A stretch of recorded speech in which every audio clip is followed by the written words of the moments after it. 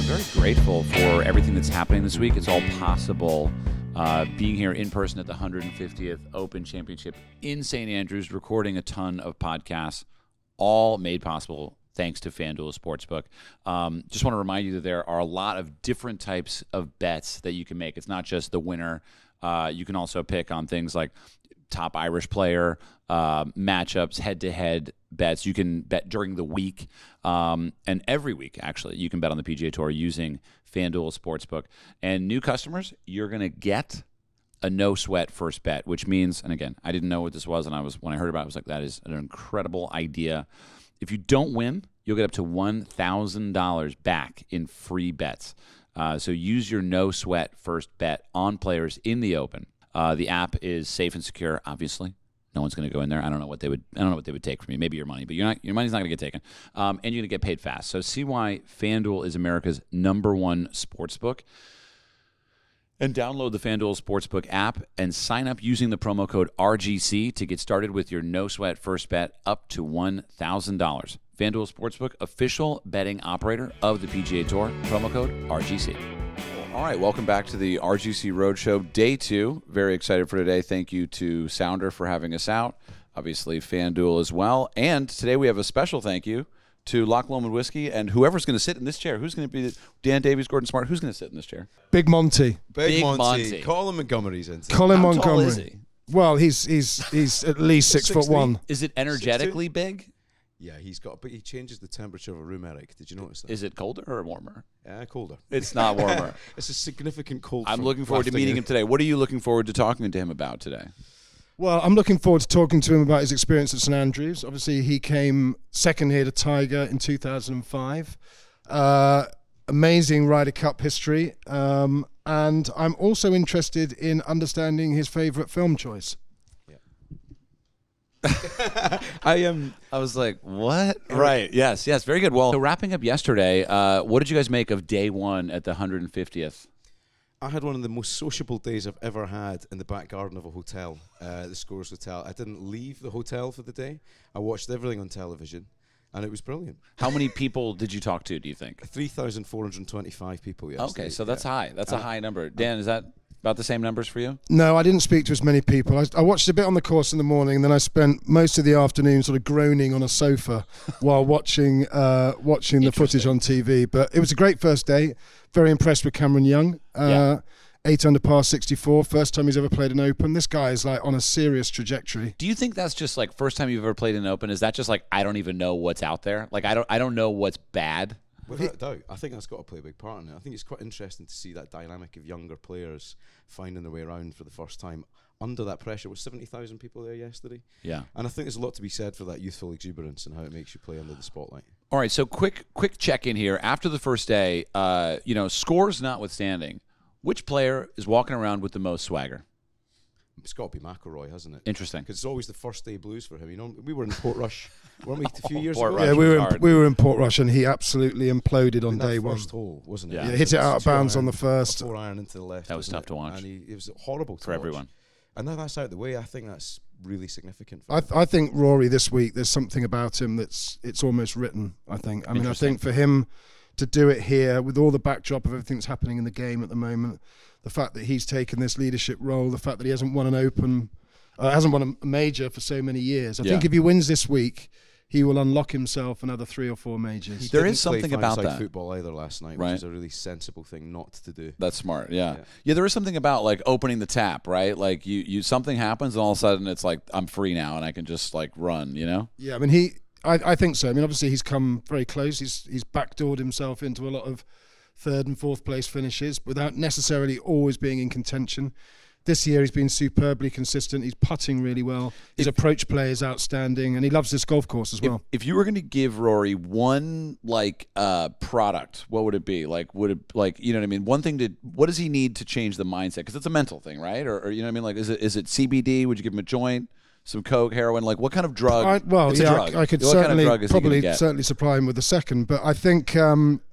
I mean, some sort of heavy-duty tranquilizer where he's not going to get thinking. You know, he's just going to let his talent flow, and like a cat tranquilizer. Well, yeah, maybe like a horse cat tranquilizer or something like that. You know, just something that's going to allow him to walk and physically function, but not allow his brain to get in the way of what he's trying to do. Because we all know he's got the most talent. I mean, he's the most talented goal. He's generational, you know. Yeah. If he can just let it flow, if he can stop his... Logistically, is it administered like slowly throughout the round? Or? I think probably with a giant syringe just before he takes the first tee. And obviously he's going to stumble a bit down the first and probably be on his knees by the second. But when he recovers slightly and gets the measure of it, by 3, he'll be fine. By that stage, he might be 9 or 10 over, but I think he's going to really burn up the back 9. Just eagles after that. Yeah, eagle. Just most eagles in a round ever. Yeah, that's amazing. I would love to see that. I would love to see that. Just honestly, well, I have wanted for a long time to make a film on our YouTube channel called Pebble Beach on Acid.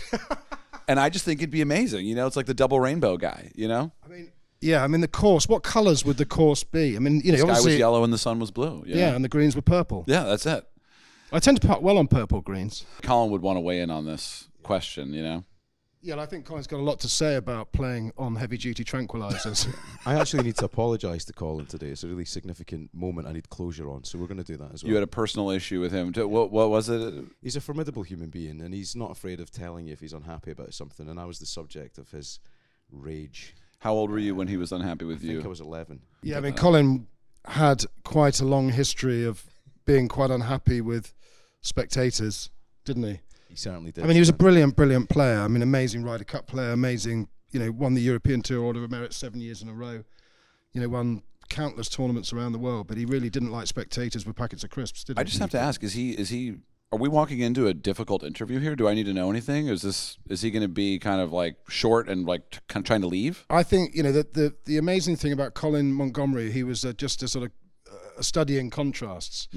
Charming guy off the course, great talker, great raconteur, loads of stories on the course. Do not open a packet of crisps in his vicinity, otherwise you are going to get properly flamed. Rule number 1, Gordon. Yeah, you need to make amends. Have you ever had somebody walk out of an interview, Dan, in your golf journalism career? Have you ever insulted a golfer so badly with a question? No, I've not within golf, but certainly within football. My football years, I almost came to blows with Dennis Wise, the former Chelsea captain, at Wembley once before Neil Ruddock, because as you know, is a very large unit, stepped in to break it up. But what about you? Well, Dennis Wise then became golf parlance, didn't he? Because he's a nasty little 5-footer, isn't he? He is a very nasty little 5-footer. But what about you? Probably had loads of people walk out, haven't you? Shakin' Stevens.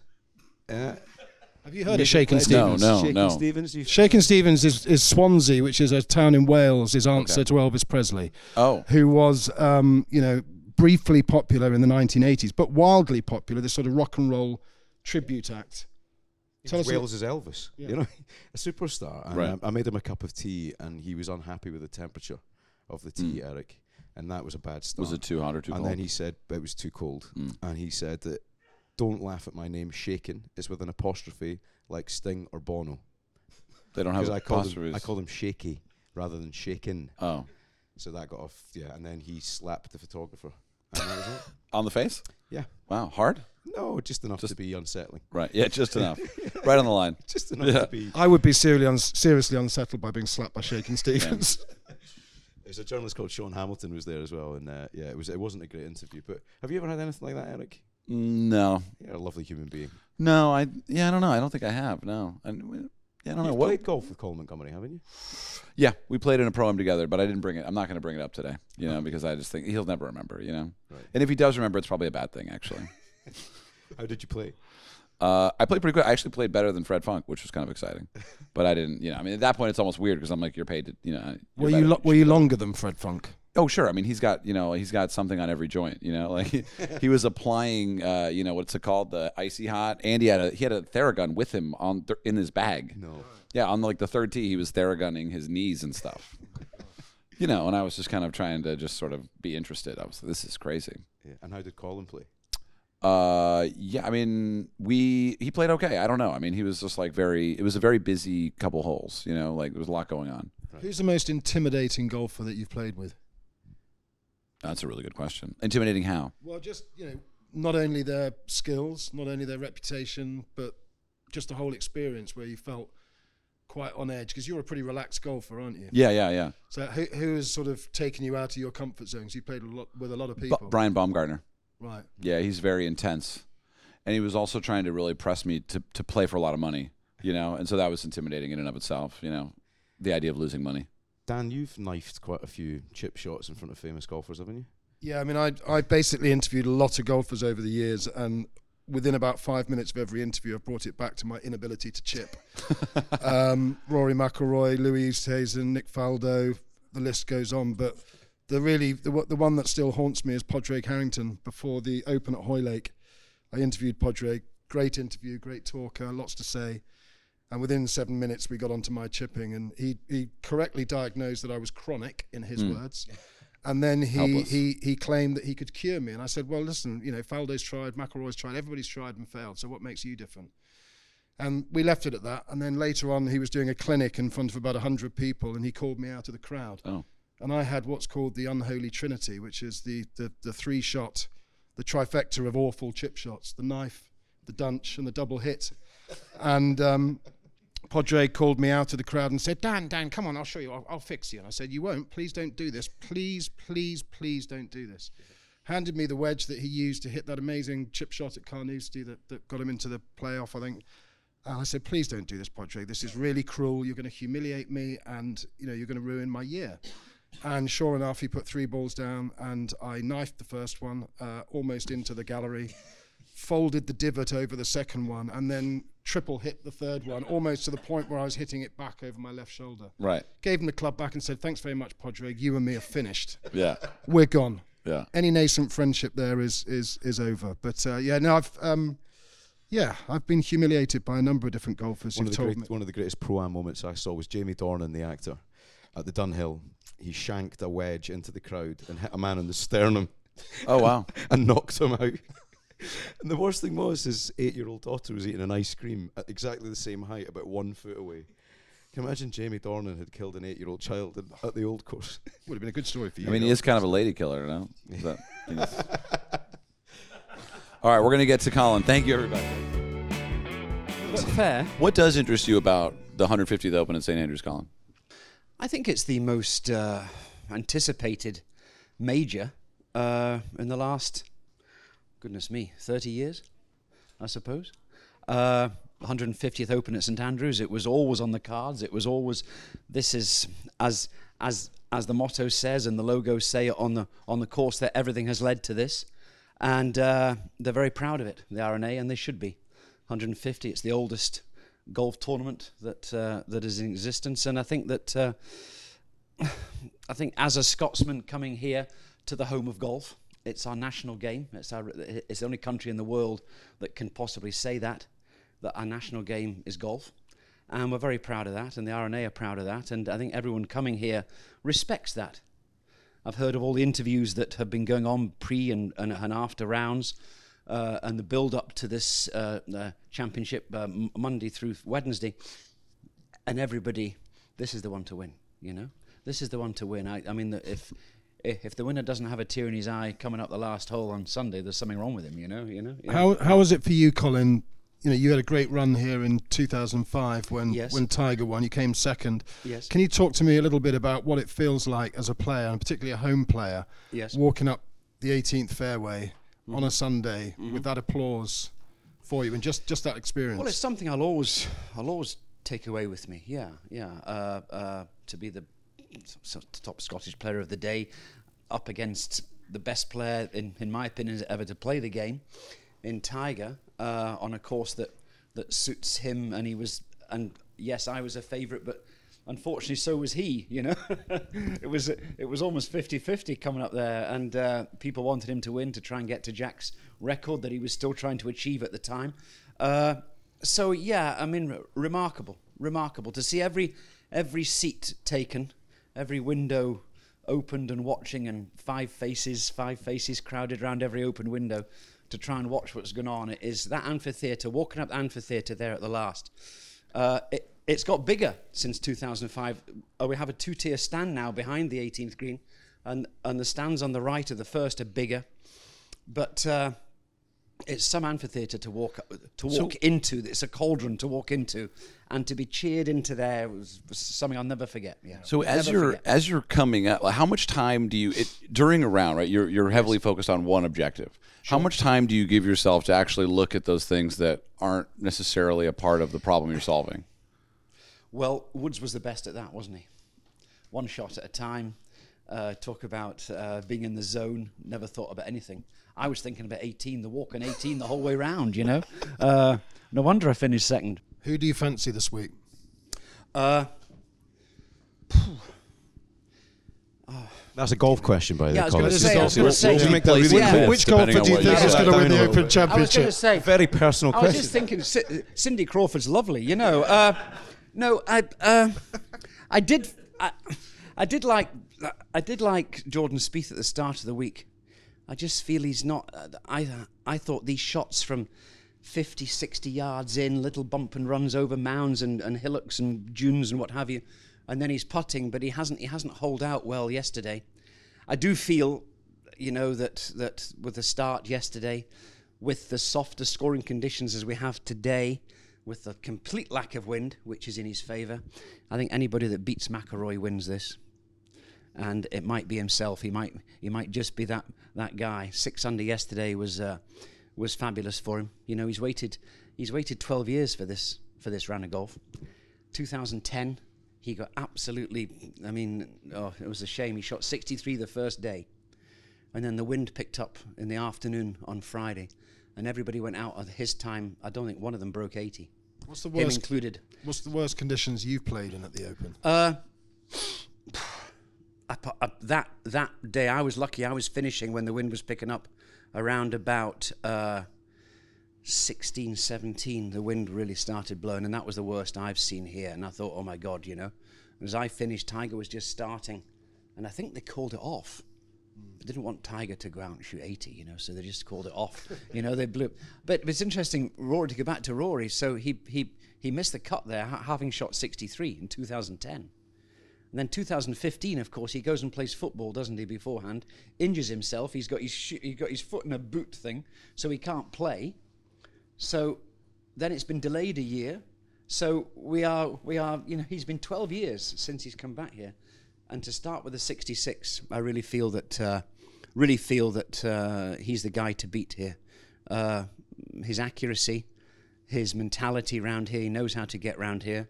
I think he's the guy to beat now. After yesterday's scores, we can now talk about some, because we've got something concrete to talk about, something finite to talk about, as opposed to Monday through Wednesday. It's all ifs and buts. Now we've got a score on the board. As a player, what's your ideal, you know, progression of scores from Thursday to Sunday? Like, what are you looking for the same every day? Like, you know, well, if I start with a 78, no, I'm not looking for the same all the time. If I start, you know, like Spieth today, right? He was 1 under, right? He's got to get going today, so he has to beat 71, you know? And it'd be great, isn't it? If you know, 70, 69, 68, 67, thank you very much. Does that feel the best to just get lower and lower throughout the week? Yeah. It seems like that's kind of what Tiger does. It seems to be, doesn't he? He gets better when other people get tired or see the course differently. He seems to get better all the time, and it's the third and fourth rounds. It's the third round mainly. When you get into contention, are you going to then make that step? You know, it's like being 2 down at match play, right? And you play match play, you're 2 down, and I've been that many times. The next change of hole is vital.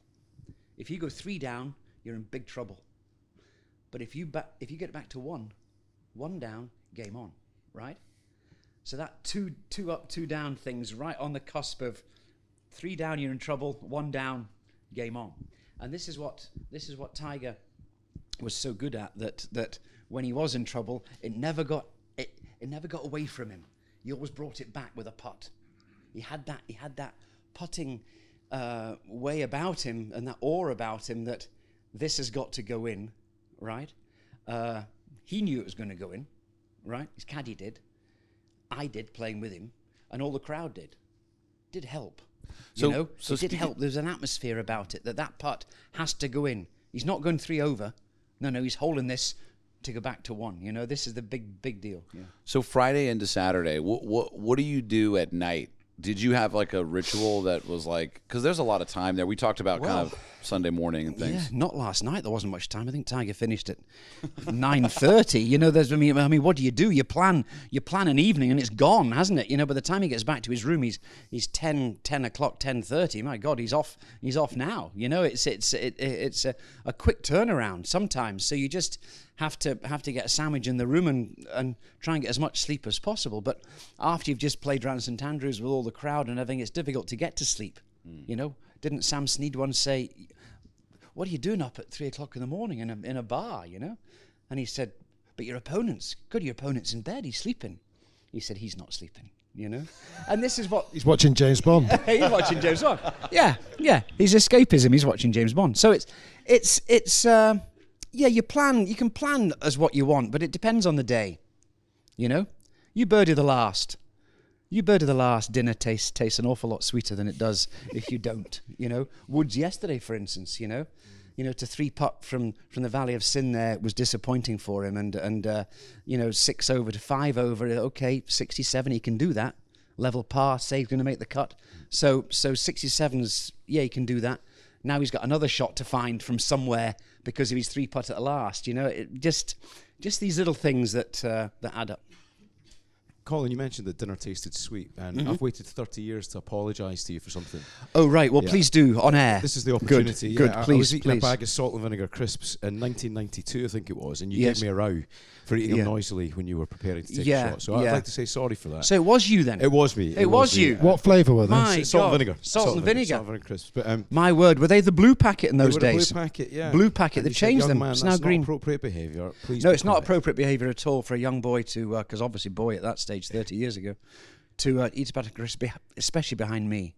Yeah, that was the wrong person. It was the wrong person to open that bag of crisps, wasn't it? Sevi would have asked. I blame your father. I always blame the parents. Yeah, blame the parents. We can apologise properly by talking about this lovely elixir. Oh well, you can give me a bottle of whiskey. That'd be fine. Well, I think it's actually your whiskey, isn't it? It is. Is that right, Colin? It is indeed. Yes. It's the same blue colours as my bag of salt and vinegar crisps. So hopefully that was the inspiration. Yeah. Well, just yes. open them quietly. They've changed the colour. Portrush was a green bottle for obvious reasons in Ireland, and St George's was a red bottle and a red presentation box, and now of course we're back to Scotland, so it's blue. And yes, I worked with Michael, the chief blender there at Loch Lomond Whiskies at the distillery at the south end of Loch Lomond, and we produced an open special edition, and it's got my signature on the side of the box there in the bottle, and I'm very proud of my association with Loch Lomond Whiskies and the spirit of the open.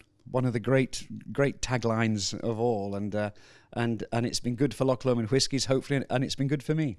It's a hard life, Colin, isn't it? It is. It's a terrible existence. All that time with the master blender, tasting all those whiskies. Yeah. But don't have it with any crisps, please. No crisps. No. And it's a single malt, right? It is a single malt. Yes. Should we open it now? Is it? Sure. Yeah. While you open it, I'm curious to know. I've never played Loch Lomond, the golf course. Oh, have you not? But I'm curious to know for you, like, do you think about golf courses and rank them internally?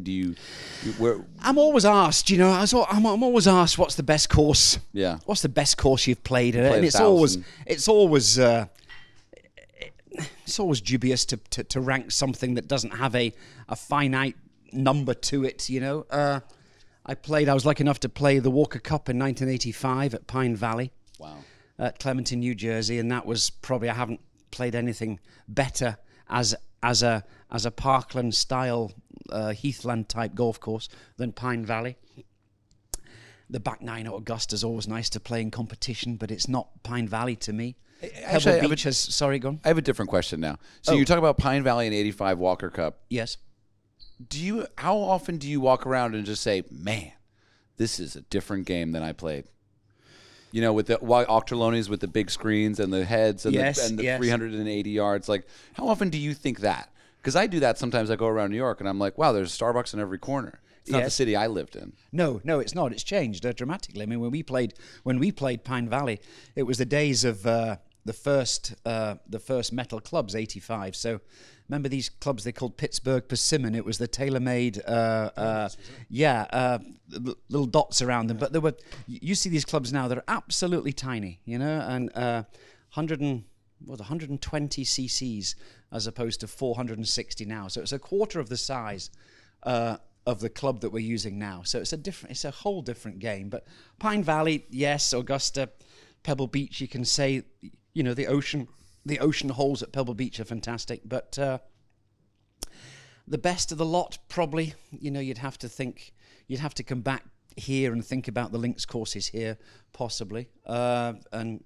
Turnberry is fantastic. The new Turnberry is superb.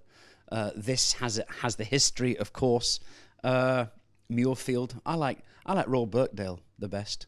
You grew up playing grew up at Troon, didn't you? I did playing indeed, at Troon. yes, So yes, links golf is in your soul. But do you think all the amazing success you had in your professional career, do you think your game was really suited to links golf? Not really. No, at all. In fact, my record, if I was talking about finishing second at majors, which I have a great record at, it was fantastic. The best record actually is fantastic.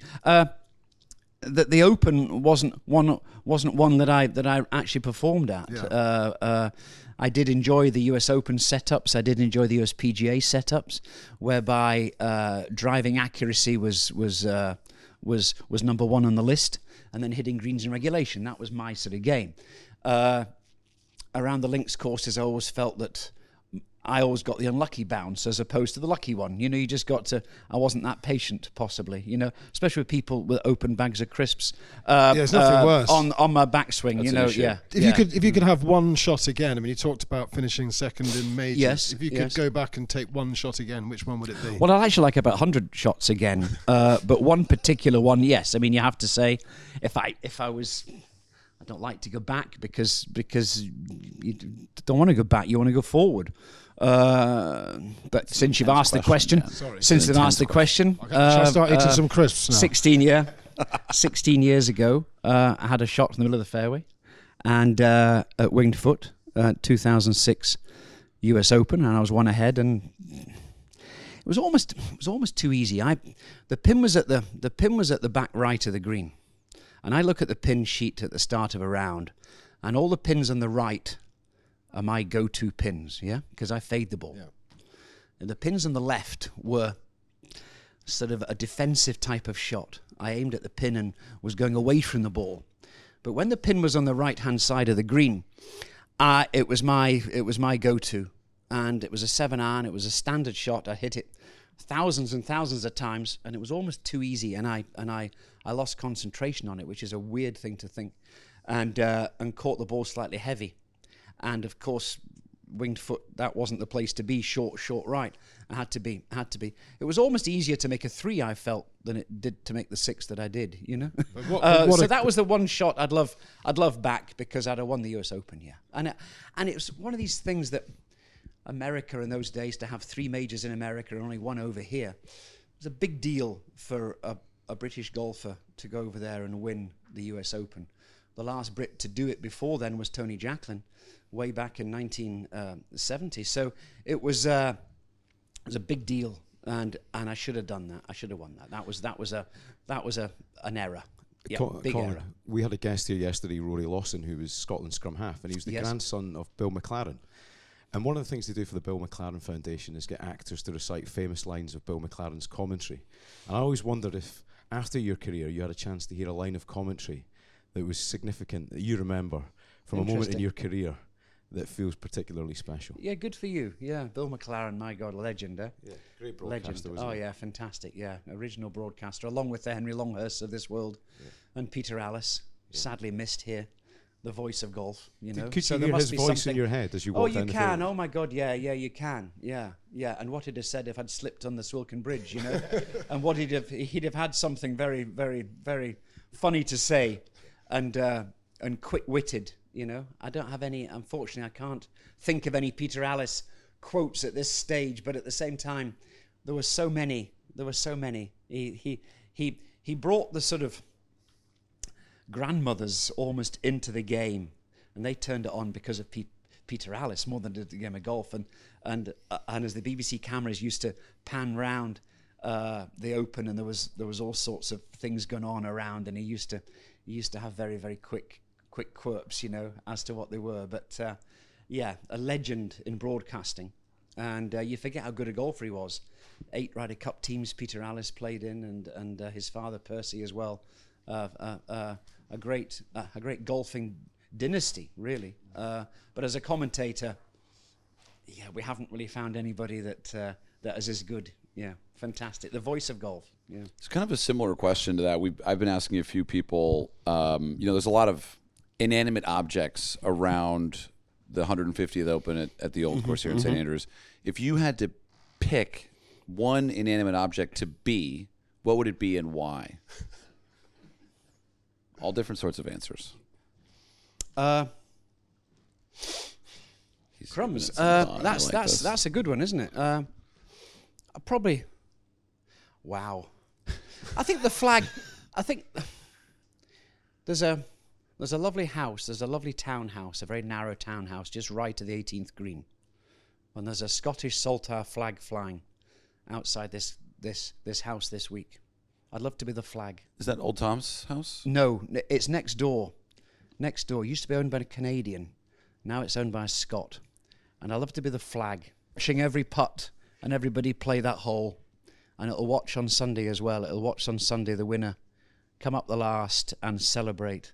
And let's hope it's a celebration a la Seve Ballesteros in 84. Let's hope it's something like that, where somebody needs to hole a 10-footer to win. Right? And let's hope it is. Let's hope it's not someone with a 3-shot lead. I mean, forgive me if the guy's 3 ahead. Fantastic. But let's hope that someone has a 10-footer to win, and he holes it and has that Seve celebration that he celebrated to every part of the town almost, fantastic celebration, the best celebration of anybody ever. I'd love to be that flag to watch that.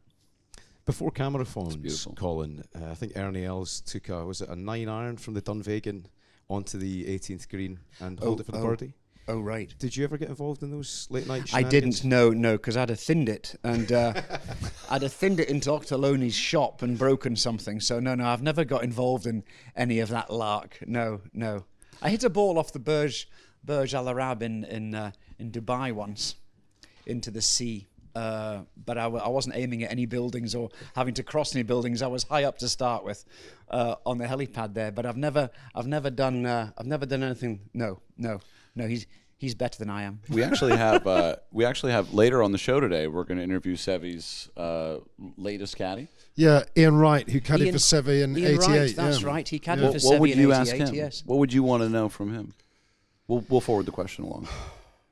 I would ask Ian. I would ask Ian what he was like on the. Seve was known as the chipping and the putting for Seve, and the vision that Seve had around the greens. And I'd like to ask Ian if Seve ever asked him any advice as to, because you pick out a club out the bag and the caddy's going, "Ooh, hang on, not sure about that. That should be a little 7-iron bump and run. Why have you got your L wedge out?" That type of thing. I wonder if Ian had any input into anything that Seve did around the greens. The answer probably is no. I think Seve was quite a tough gig for a caddy, wasn't he? Oh, he's a very passionate man. Yeah. Very passionate. I think the word that describes Seve would be passion. Yeah. And I think a very hard gig to caddy for Seve. Yes. You thought Seve was in trouble, and Seve was getting out of every nook and cranny around the place. But a very difficult man, I believe, to caddy for in many ways. Yeah. Was there ever a moment in your career where the caddy said, "Put the 3-wood away, Colin, come on," and you changed your mind? Is it a moment to pay some I wouldn't credit change my mind. I'd have changed the caddy, actually. I wouldn't have changed my mind. I'd just changed the caddy. Yeah, because that wasn't happening. There's a few occasions where a 3-wood, the fairway's wider, and you're driving the ball particularly well that day, and you feel that you can get closer to the green with a driver. He says, no, the fairway's wider, a 3-wood distance, that type of idea. But no, unfortunately, it's always been my decision. Yeah. Whatever club is drawn out, whatever club is drawn out the bag, whatever club is drawn out the bag after discussion, you can't be blaming the caddy. You can't be. You'd love to, and we do, but you can't really be blaming the caddy. It's your decision. You have pulled that club, and you've made contact with it. So don't blame the caddy for the club. How important will the more experienced caddies be this week, do you think? Because there's a lot of young players. You know, the new generation of players are very young. A lot of them won't have played at St Andrews before. Yes, well, a lot of young players with young caddies. And this is why I always felt the Spieth and McIlroy were my favourites, because they've won this before. And I think that the caddy is most important coming up that back nine at St Andrews, because there are a few ways to play the holes depending on the wind direction. There's a few ways to play it. You can go for it, right? You can attack it, but that's bringing in all sorts of risks. Or you can play safe. Play safe. You're bringing in problems as well. Playing safe, the 3-putt, you can be too far away. So you've got to have a caddy that knows exactly where he is and be confident, and to tell that player when that club comes out the bag, right, commit to it, put your best swing on it, and commit to this particular shot, because that player's got to commit to the shots coming down the last few holes here on Sunday. If he doesn't commit to the shots, he's not going to win. We're basically out of time, but I really wanted to invite James Day to ask a question. I feel like he's got a question in there. He co-founded Sounder Golf, which we were talking about Seve a lot. That was you. Yes, that we brought were that indeed. up. Yes. And he's sort of the proprietor of this establishment. We wouldn't really be here without him. James, do you have a question for here? I'm always thinking about clubs, and I can remember most of your clubs. Mm-hmm. Wow. I remember your. It's a very sad life you've had. Yeah, exactly. Yeah. He's a very interesting guy. Yeah. I feel for you. Do you remember your Jim Dent Callaway driver? Yes, with indeed. The silver and red shaft. Indeed, I've still got it. I've still got the two of them. I have my Jim Dent red and silver shaft, the System 36 Callaway shaft that was made by Dick Helmstetter, RCH, on the shaft of Richard C. Helmstetter, the designer of the shaft, and still got that one. And I've still got the 3-wood to match as well. Yeah, the Warbird 3-wood with the shaft, same shaft. I still got them. Is it true that after you'd used that club for a lot of seasons, they did a frequency test on it and it was unbelievably soft in the shaft? Yeah, it was. It was ridiculously soft. Yeah. It was actually ladies' A-flex. Yeah, that's what I heard. Yeah. Wilson Patty Berg. Yeah. Did that screw it doesn't up say for you? Doesn't say much for me, really, does it? But it says a lot for my timing. No, exactly. And It says a lot. Well, that's how I played. Yeah, I was never a hitter of a golf ball. I was always a swinger of the club. And there's two types of player. Louis Oosthuizen swings the club. DeChambeau hits it. I was always swinging the golf club, so I could have a weaker shaft. I needed a weaker shaft to allow that lag to come in at the top of the swing. If that shaft was too stiff, I could never feel the club head. I think that's something that maybe we're losing a bit, those players that use the club effectively. Yeah, I mean, everyone goes in and goes, what's your club head speed? 100. Oh, well, extra stiff and extra this and extra that. My God, no.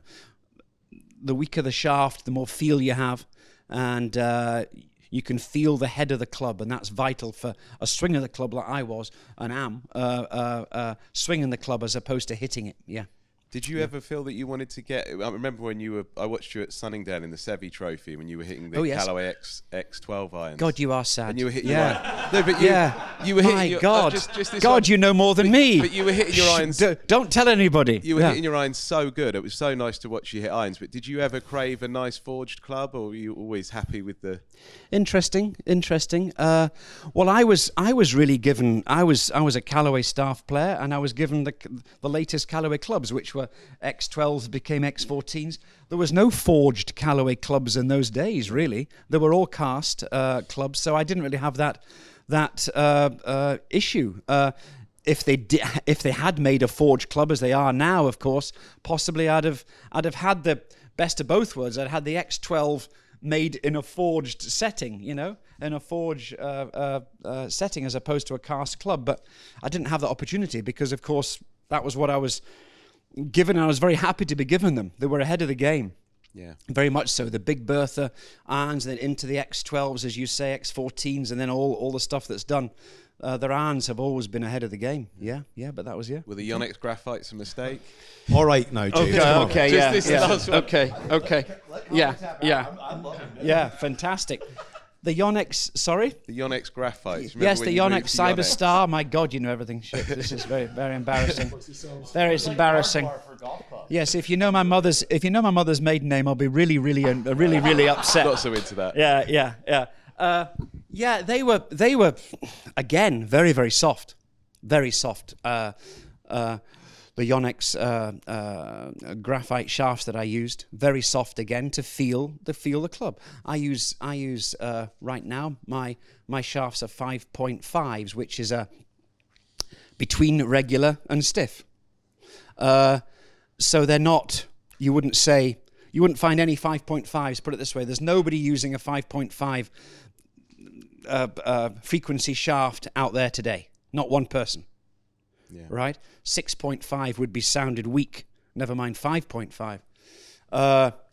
But I need to feel the club head, where the club head is all the way through the swing, from the start of it to the end of it. Yeah, I need to know where the club head is, and if the shaft is too stiff, I don't know where the club head is. Yeah, and you're then I've got using no the chance. shaft, aren't you? I'm using the shaft. Yeah.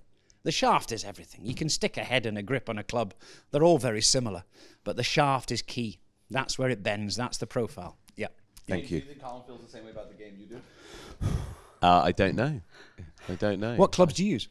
I've got a workshop, so I've got some Muras, and I've Muras, customized lovely. them quite a bit, and I've Yes. taken. Do you remember what Jack Nicklaus's clubs look like with the straight leading edge? Yes, very much I've so. made them like that. Good. And, yeah, Good. They look a bit Wonderful. odd, but Oh, you're okay. Fantastic. Well, good for you. and an old driver, like a 2006 driver. Yes. I don't like anything after It's that amazing, point. they keep on producing these drivers and they keep on saying they're better and longer and more forgiving. If you find a driver that you like, you keep it. Yeah. You keep it. There's no reason to change because if someone says it's better, if you like that driver and you are confident of putting that club down and teeing it up and hitting it where you want to hit it, keep it. Yeah. It's vital because I feel it's a sharper club than Yes. where drivers have gone now. it's the whole weight of the weights have all changed. They've got lighter and lighter so we can swing quicker. But that doesn't always mean consistency. No. Thank you. Rogers was a name, by the way. Colin, yeah. My mother's maiden name. Oh, you should definitely have a Yeah. Yeah. Good to know. Just to fill you in. Yeah. There's a couple glasses. I know the boys aren't drinking, so Cool. Well, Colin, let's finish with a toast here. Thank you for joining us. Thank you, Very lads. You've been appreciative, yeah. you've been very kind, and I'm thank not you gonna- for inviting me. I'd like a sniff, actually. It's That's a bit all. early, but what the hell? Come on. They don't know what time it is. it's on 5 o'clock television. somewhere, Colin. It's 5 o'clock somewhere. There you go. Yeah, Yeah, I'll have a toast, look. Colin, two Yeah, Scots do you want a little together. toast? We'll have a toast, shall we? Yeah. Toast to, well, let's just go ahead of the game. Toast the winner of the 150th Open. How's that? Absolutely fantastic. Very good. Thank you. Cheers. Cheers. Awesome. Cheers, Colin. Cheers. Cheers. Cheers.